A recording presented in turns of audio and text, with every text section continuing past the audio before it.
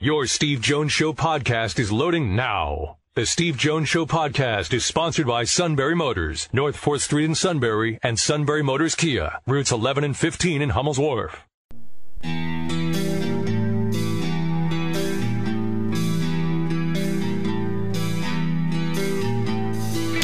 Sports talk where your voice counts. This is the Steve Jones Show on News Radio 1070 WKOK. Now from the Sunbury Motors Studio, here's Steve Jones.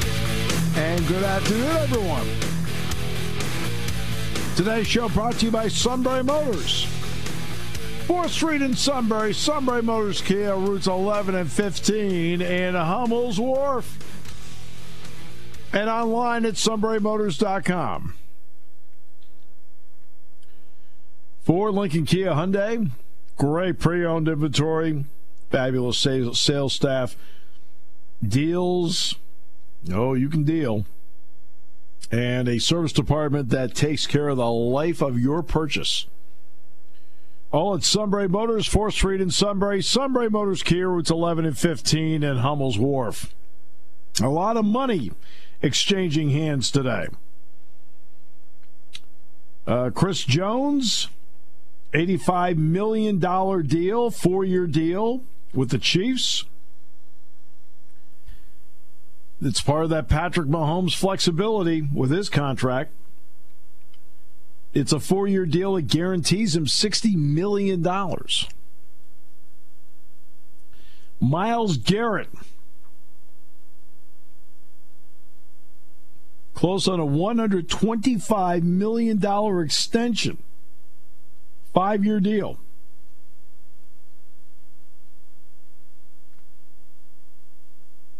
And of course, he had the incident last year with Mason Rudolph.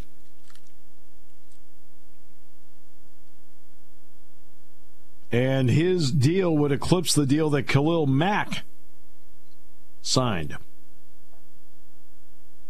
First overall pick, 2017 draft, 29 tackles, 10 sacks, 2 forced fumbles in 10 games last season.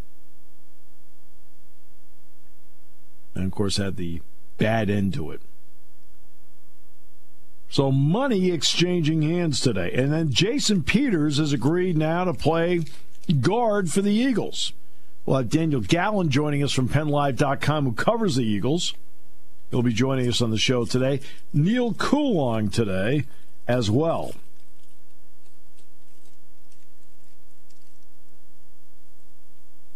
By the way, I've been looking into it. It appears, for example, we talked yesterday about trademarks. Evidently, the Warriors is not. It happens to be one where Daniel Snyder and company will have no trouble with. Just thought we'd throw that in there. So those are the stories out of the gate to get us going on this particular day, and along with the guest list that we have for you today. The Penn State has made the transition, football-wise, to now where they can meet, they'll continue their training 8 hours a week. What they're doing right now for football with the conditioning part, in conditioning, they are in groups of 16. And one grouping goes Monday, Wednesday, Friday. The other one goes Tuesday, Thursday, Saturday. So they're doing these in over a 6-day period. Now the coaches get to meet with them 8 hours a day.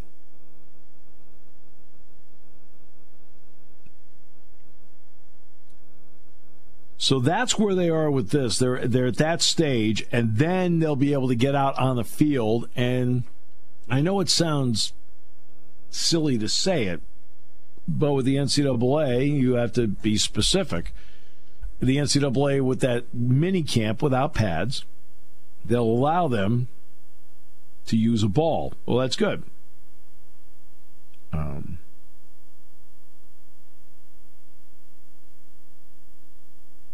And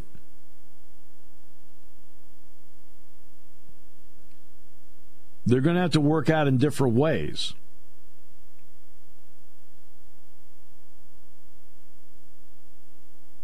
So that's how they're doing it. They're doing training periods in groups of 16 inside Halluba Hall. They have to do it in shifts.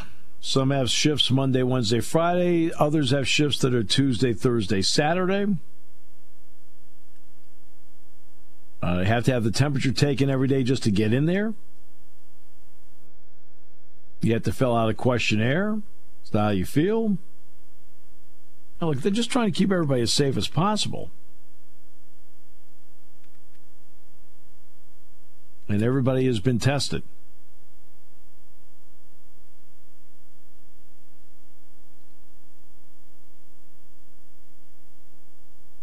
And if you're going to have a staff meeting, you know,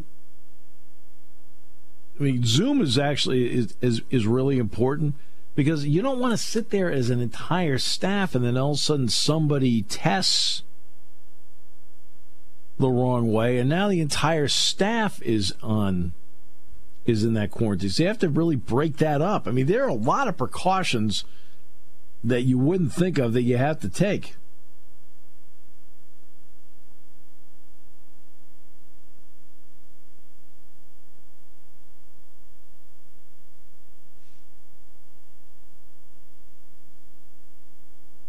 And everything just swings back and forth. So what they're doing right now is that yesterday they made the transition in their phase, and they can now get up to 8 hours of conditioning and film review during a week. And then that'll transition to the 20 hours of football-related activities. Now, they're going to be out in the field 20 hours a week. Not going to be doing that. But 20 hours of football-related activity per week starting the 24th. Then they can get into camp with formal preseason. And even that's going to have a different look. Because you're trying to keep as many people as safe as possible. Simple as that.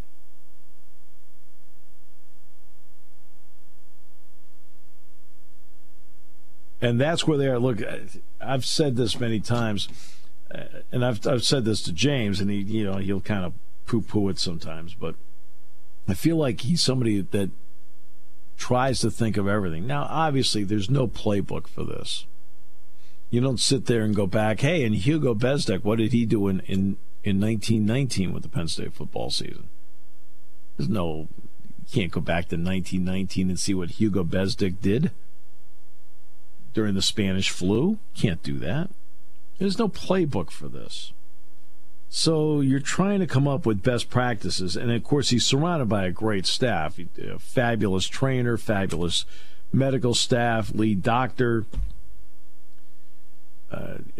your coaching staff, your support staff, your recruiting staff. It's top-notch all the way through. And you hire all these people so that when you get to something like this, you can then thrive as you get through it. And that's a big plus. But having him in the leadership spot, invaluable. Absolutely invaluable, having him in the leadership spot. Again,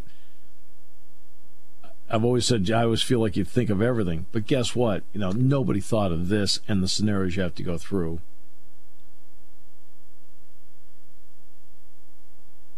But if anybody gives them the best shot, of getting through this and thriving, it's James.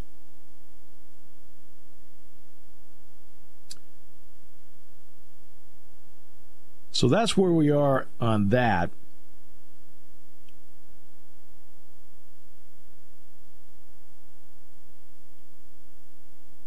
And we'll see what the Big Ten, before the week is out, what they want to do with the schedule. Will the schedule stay at 9 and just stay with the current dates? Will the schedule go to 10 and be revamped? We'll find out maybe by the end of the week. Maybe, we'll see. I mean, at some point, coaches need to know who the opener is. You have to start, yeah, because if they do go to a 10th, it's going to be a team that was not scheduled to be played.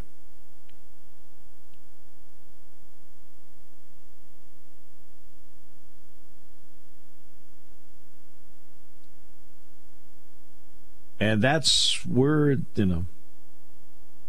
So at some point, you would think that by the end of the week, they've got to have something. If not the end of this week, then no later than next week. Again, you have to be able, to me, you have to go into that July 24th date.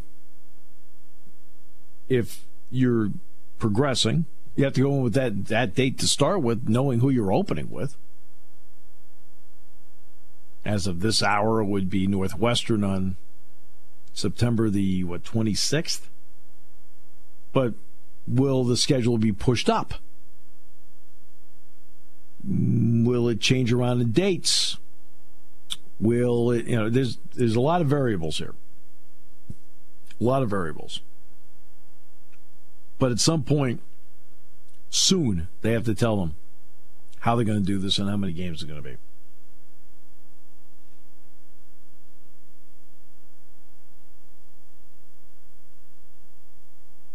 Matt, your guy Jason Peters back in the fold. Yeah, I'm happy with it, and I think it's the right move at this point. $3 million guaranteed with incentives $6 million. Yeah, works for me. Going to move to right guard for Brandon Brooks, and it was probably the best move the Eagles can make considering the circumstances. That is nothing, and Andre Dillard gets another chance to prove himself and get comfortable, and if something happens, whether he gets hurt or doesn't prove himself, you move Peters over to left tackle, and you can pull in somebody like a Matt Pryor or somebody like that to go in right guard, or move him to left guard, move Isaac Seumalo to right guard. There's a couple possibilities there, but hopefully this will be the line itself. The only concern, of course, is his age, and can he stay healthy for entire 16 games? Hasn't been able really to do that the last few seasons. Whether he's missed full games or he's had to come out in the middle of games, it's not ideal, but at least this is not Carson Wentz's blind side. He'll replace Dillard by the fourth game. I'm not ready to say that yet. I think there's a little... I only said that to get a rise out of you. I just think there's a little... we need to pump the brakes a little bit on Andre Dillard a little bit. I think he's a better player than what people think. I think the criticism has been a little unfair. Was he great last year when he stepped in? No, but he wasn't, awful. Like a Danny Watkins awful. I mean, Sal Powell and I had a pretty good talk about him. Yeah. I get some of the concerns there, stat-wise and some of the things that he brought up with you at that time.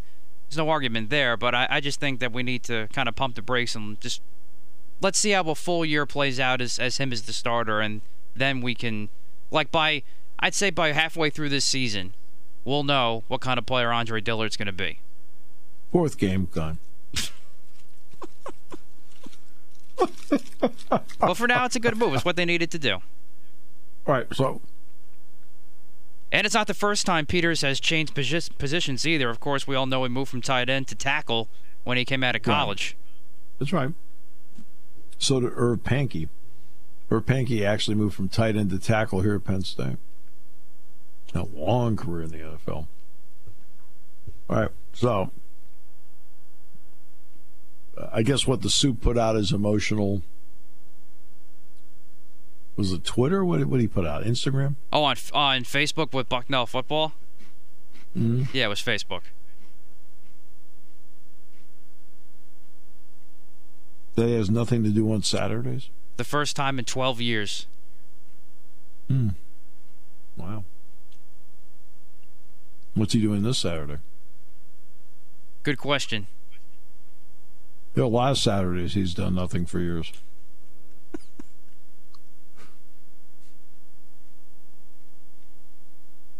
Now, what about the possibility of the Patriots playing football in the spring? They're looking into it, but to me, Now, financially, we all know it's not viable. But. Yeah, I just don't think logistically it's going to be a good idea. You're going to run into a ton of scheduling issues. Just looking at Bucknell alone, I can't speak for the other Patriot League universities, but Bucknell alone, it'll be a little bit of a headache. Because men's lacrosse plays their home games at Christie, so you got to deal with that. And then if you have to move men's lacrosse over to the West Fields, women's lacrosse is over at Graham Field on the west side of campus. It's just, I don't know. I'm sure they'll give it the good college try, no pun intended, but I just don't think it's gonna work for everybody. They play one game a week. True, but if that one game's men's lacrosse there or whatever, I don't know. Maybe I hope it does work. I would love to see those seniors get a chance to play their final year and all that, but I don't know. Have a double header. Why can't you kick off at noon and then play lacrosse at 4?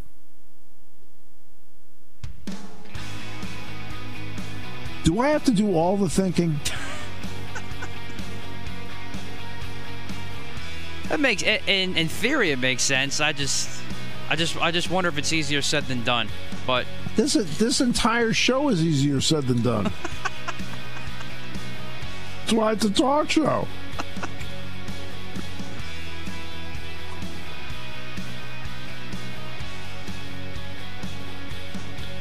Just want to say a quick hi to Gary Goloszewski, only because his name hasn't been mentioned on the show in a month. All right.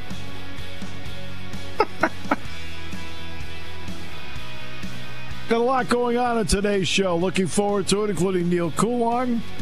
And Daniel Gibb will join us from PennLive.com on the Jason Peters signing. On News Radio 1070 WKOK, brought to you by Sunbury Motors. Taking your calls at 800-795-9565. This is the Steve Jones Show on News Radio 1070 WKOK. Now, from the Sunbury Motors Studio, here's Steve Jones. Today's show brought to you by Sunbury Motors, 4th Street in Sunbury. Sunbury Motors Kia, routes 11 and 15, and Hummel's Wharf, and online at sunburymotors.com. Great product lines. Ford, Lincoln, Kia, Hyundai. Yeah, Sunbury Motors has them all. Not only that, they also have great pre-owned inventory. I mean, great pre-owned inventory. And it's all at Sunbury Motors, 4th Street in Sunbury. Sunbury Motors, Kia, routes 11 and 15 in Hummel's Wharf. And online at sunburymotors.com. So, the suit put out something about having nothing to do on Saturdays. Correct. What about the other 48 Saturdays during the year? Or the other 40 Saturdays during the year? A good question. I mean, to me, it sounds like he's already used to it. Minus basketball Saturdays. Yeah, but the Chief does most of the work there.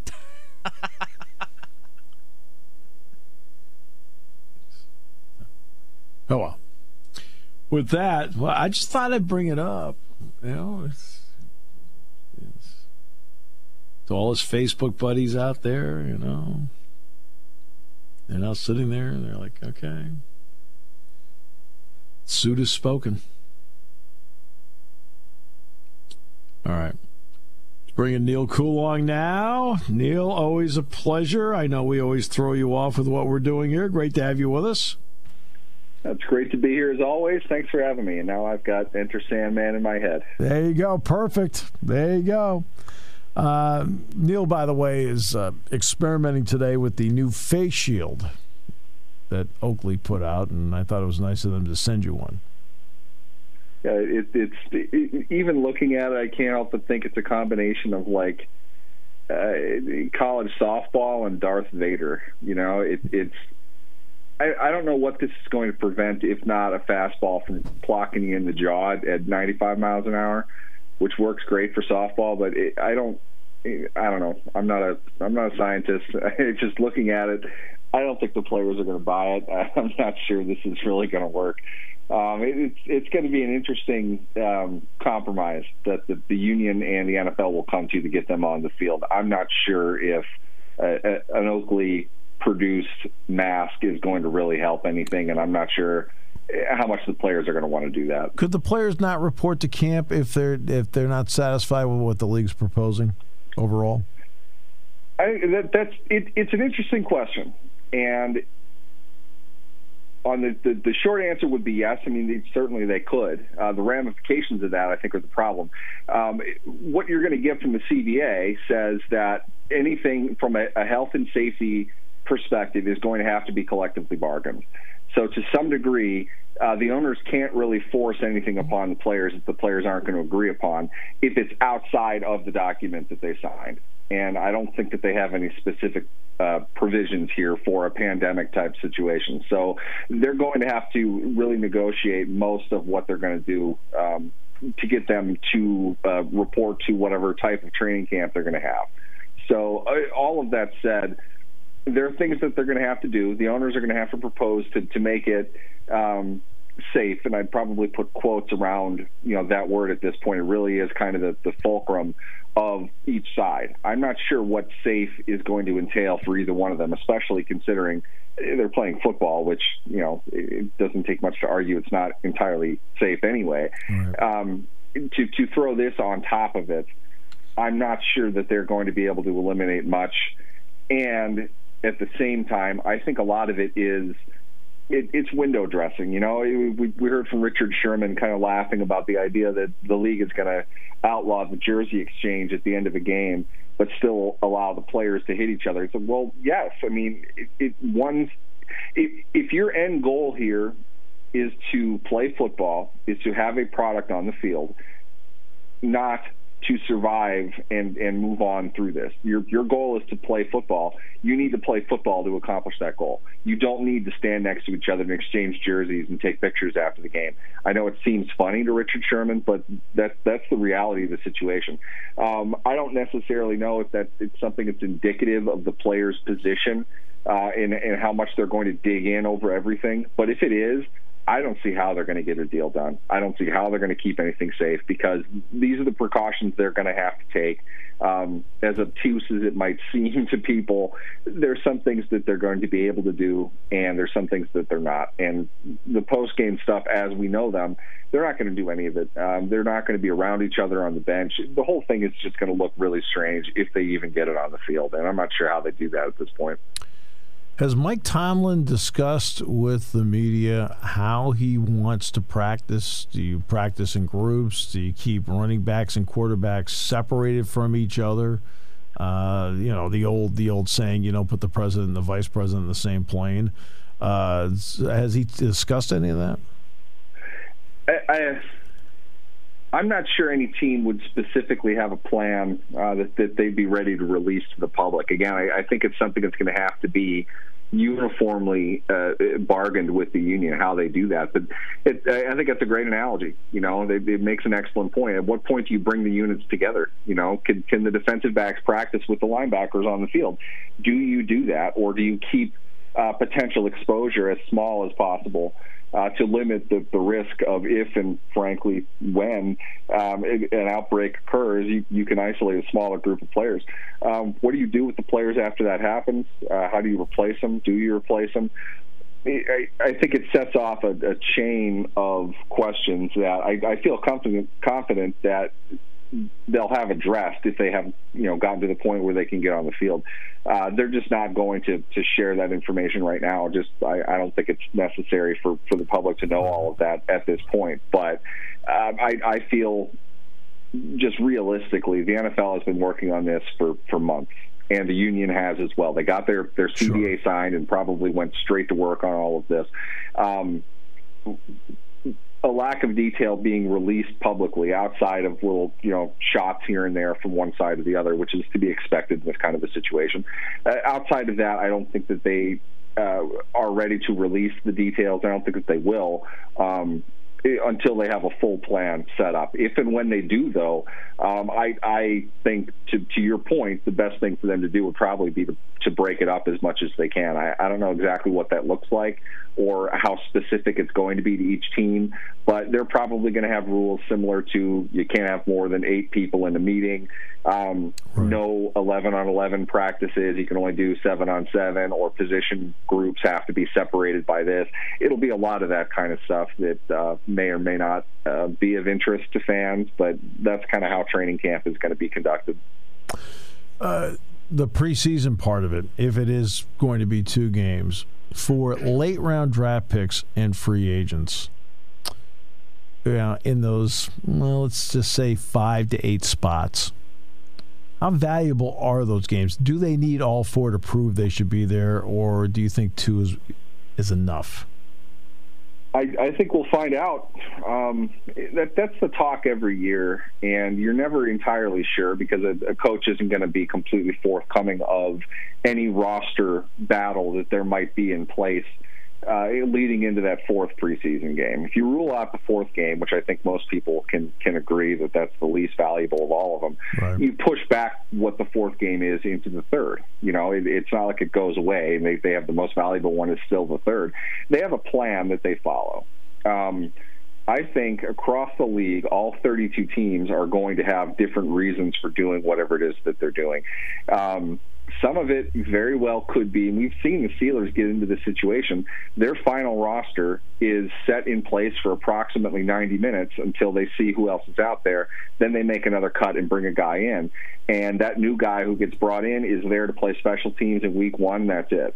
So the roster is a fluid thing, and we're getting to a point where you really kind of evaluate moves right up until kickoff in week 1 as part of that final roster decision. Now, one of the rules, and this is an important one in the NFL, if you are on the roster, if you're on the 53-man roster for the week 1 game, your salary is guaranteed on that team through the year. Otherwise, there are ways to cut costs and everything like that. But it's important that just because you make the team when it's first announced, you have to be on the roster for the game in order for your salary to count. So they can make a bunch of decisions up to that point. How that relates to the 4th preseason game, to the 3rd, to the 2nd, I don't know. My guess would be most coaches are going to go off what they see in practice a bit more than what they see, as Mike would say, under the stadium lights. And a lot of it is because it's not entirely manufactured football, but it's a realistic situation that they're evaluating players on things that they're not going to do. You look at an outside linebacker playing, he's fighting for a spot on special teams, not necessarily to compete with TJ Watt for his job. You know, it's not what he's there for. And you don't have all that many kickoffs and punts to really evaluate. So they're doing a lot of things that are probably outside what they're truly being evaluated for, and the things that they're looking at them for, they're doing in practice. So in some ways, I think it'd be less shocking to say that their minds are completely made up going into that 4th preseason game. But I think it's reasonable to say that across the league, there might be a couple guys that legitimately are battling one other guy, and it could be who survives this game healthy. You know, that might be the guy that they keep.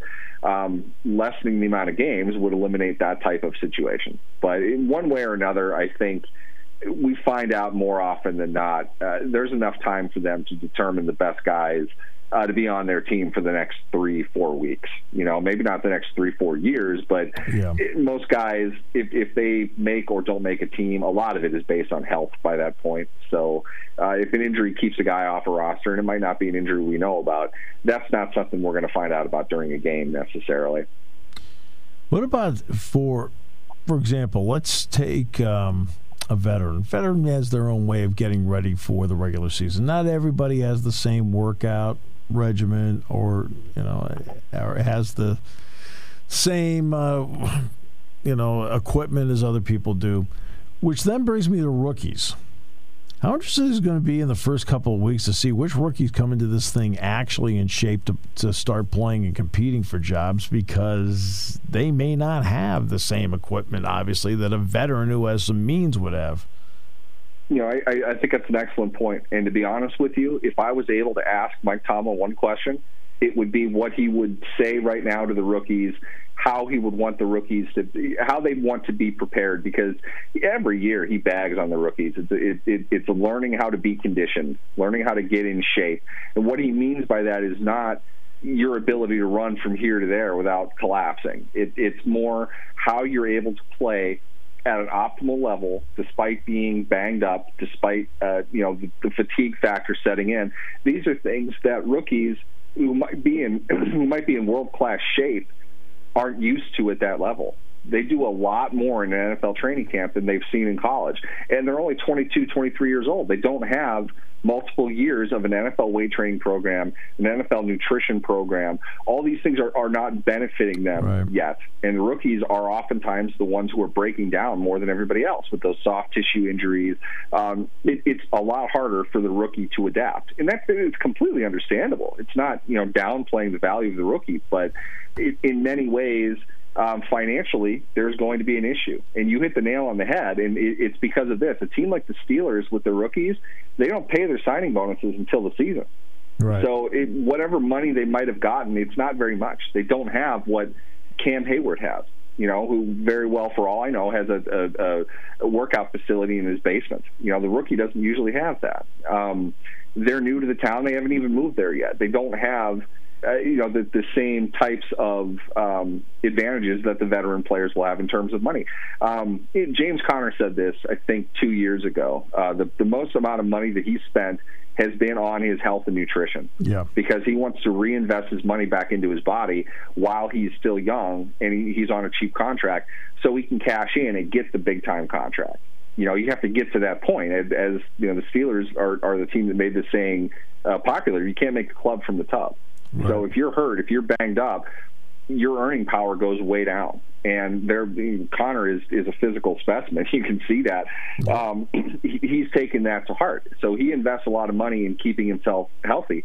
He didn't make it through his rookie year, and he's in phenomenal shape. So I agree. You need to build up your health and your stamina to a certain point to really be successful in the NFL. Sure, there are rookies who do well with things, but more often than not, you hear about the rookies kind of wearing out toward the end, and it's because they haven't done it yet. So there's a lot they need to do to prepare for the season that usually they're not able to do just for a lack of time more than anything else. But now they lack pretty much everything. I think you're going to see a lot of guys pandemic aside, I think you're going to see a lot of guys with injuries this season, stress-related injuries, fatigue-related injuries, far more of those than usual. And it could be something significant around the league. A lack of conditioning, a lack of flexibility, those types of things, they lead to tendon tears, ACL tears, things like that are factored into those types of general ailments of a player. The most amount of ACL tears that you see across the country is in spring football, and it's mostly because they're not used to cutting and running around that much. So now you got to think it's going to be even more so. Right. Okay. Now for the really hard-hitting question of the day. Which direction does Washington go in for a nickname? Oh, boy. Here's my take on it is this. I think you have an obvious branding connection with two names, really, Red Wolves and Warriors. Warriors is really what they wanted to depict with the idea of Redskins to begin with, and Red Wolves, because it's red, you can keep all of your secondary branding with the R. It fits, syllabically with the song, Hail to the Red Wolves. It makes more sense than Hail to the Warriors. You have to fit in another syllable with that. It sounds like those are kind of the two front runners for everything, and from what I've heard, Warriors is what they've wanted this time. If they were going to switch, that's what it would have been. Red Wolves kind of emerged. They're working on getting whatever legal licensing that they have to get to acquire that name, and that's the one that they're going to want. But that's the one that you really have to kind of change the most, I think. Warriors, I think you have to change the branding in terms of the W, but Washington obviously is already known for the W. You see the Senators W. It's in that town, that sort of image is already there. It's already apparent, but it's not the R. I would think that they'd want to keep the R probably more than anything else and distance themselves as much as possible from the term Redskins, the Native American concept, and still keep HTTR, which is a huge thing, believe it or not, within the Redskins community. That's a very strong, tried and true brand that they want to hang on to. Red Wolves, to me, I think seems the most likely. To me, that makes the most sense, but I think it'll probably be between one of those two. Because I pointed out that when Daniel Snyder was thinking about getting into arena ball, I guess the nickname he liked was Warriors, and he was getting into arena ball. Red Wolves, the heck, that'd be fun. You call them the Wolves. Yeah. Part of it, too, is I've heard that the Redskins got whatever licensing they would need on Warriors a long time ago. Yes. So that one was always kind of established. Well, some people have told me kind of close to the organization that don't doubt Warriors. They've always wanted Warriors. If they change it, they change it. But these people think that the Red Wolves is kind of a smokescreen right now more than anything else. Warriors is what they really want, and it's what they've always wanted. That wouldn't surprise me. I guess I'm probably speaking more preferentially. I think Red Wolves sounds better. I think they could do more with Red Wolves than they could with Warriors. But Warriors really is kind of a natural fit. You got to think that that's sort of the compromise. That's a okay. We'll do this. We'll do this. We don't want to stray too far from what we had. My feelings on that aside, I think it makes sense for them from a branding perspective to stick with Warriors. The fan base would probably be happiest with that. Yeah. Well, we'll see what they want to do with it. Again, it's the trademarking part. There's a guy in Alexandria, Virginia, that has trademarked 16 of them, rolling the dice that they'd have to pay him for the trademark. That happens all the time, though. I mean, that's not unusual. You see this in like website speculation too. Oh, I know. There are opportunistic people that do this.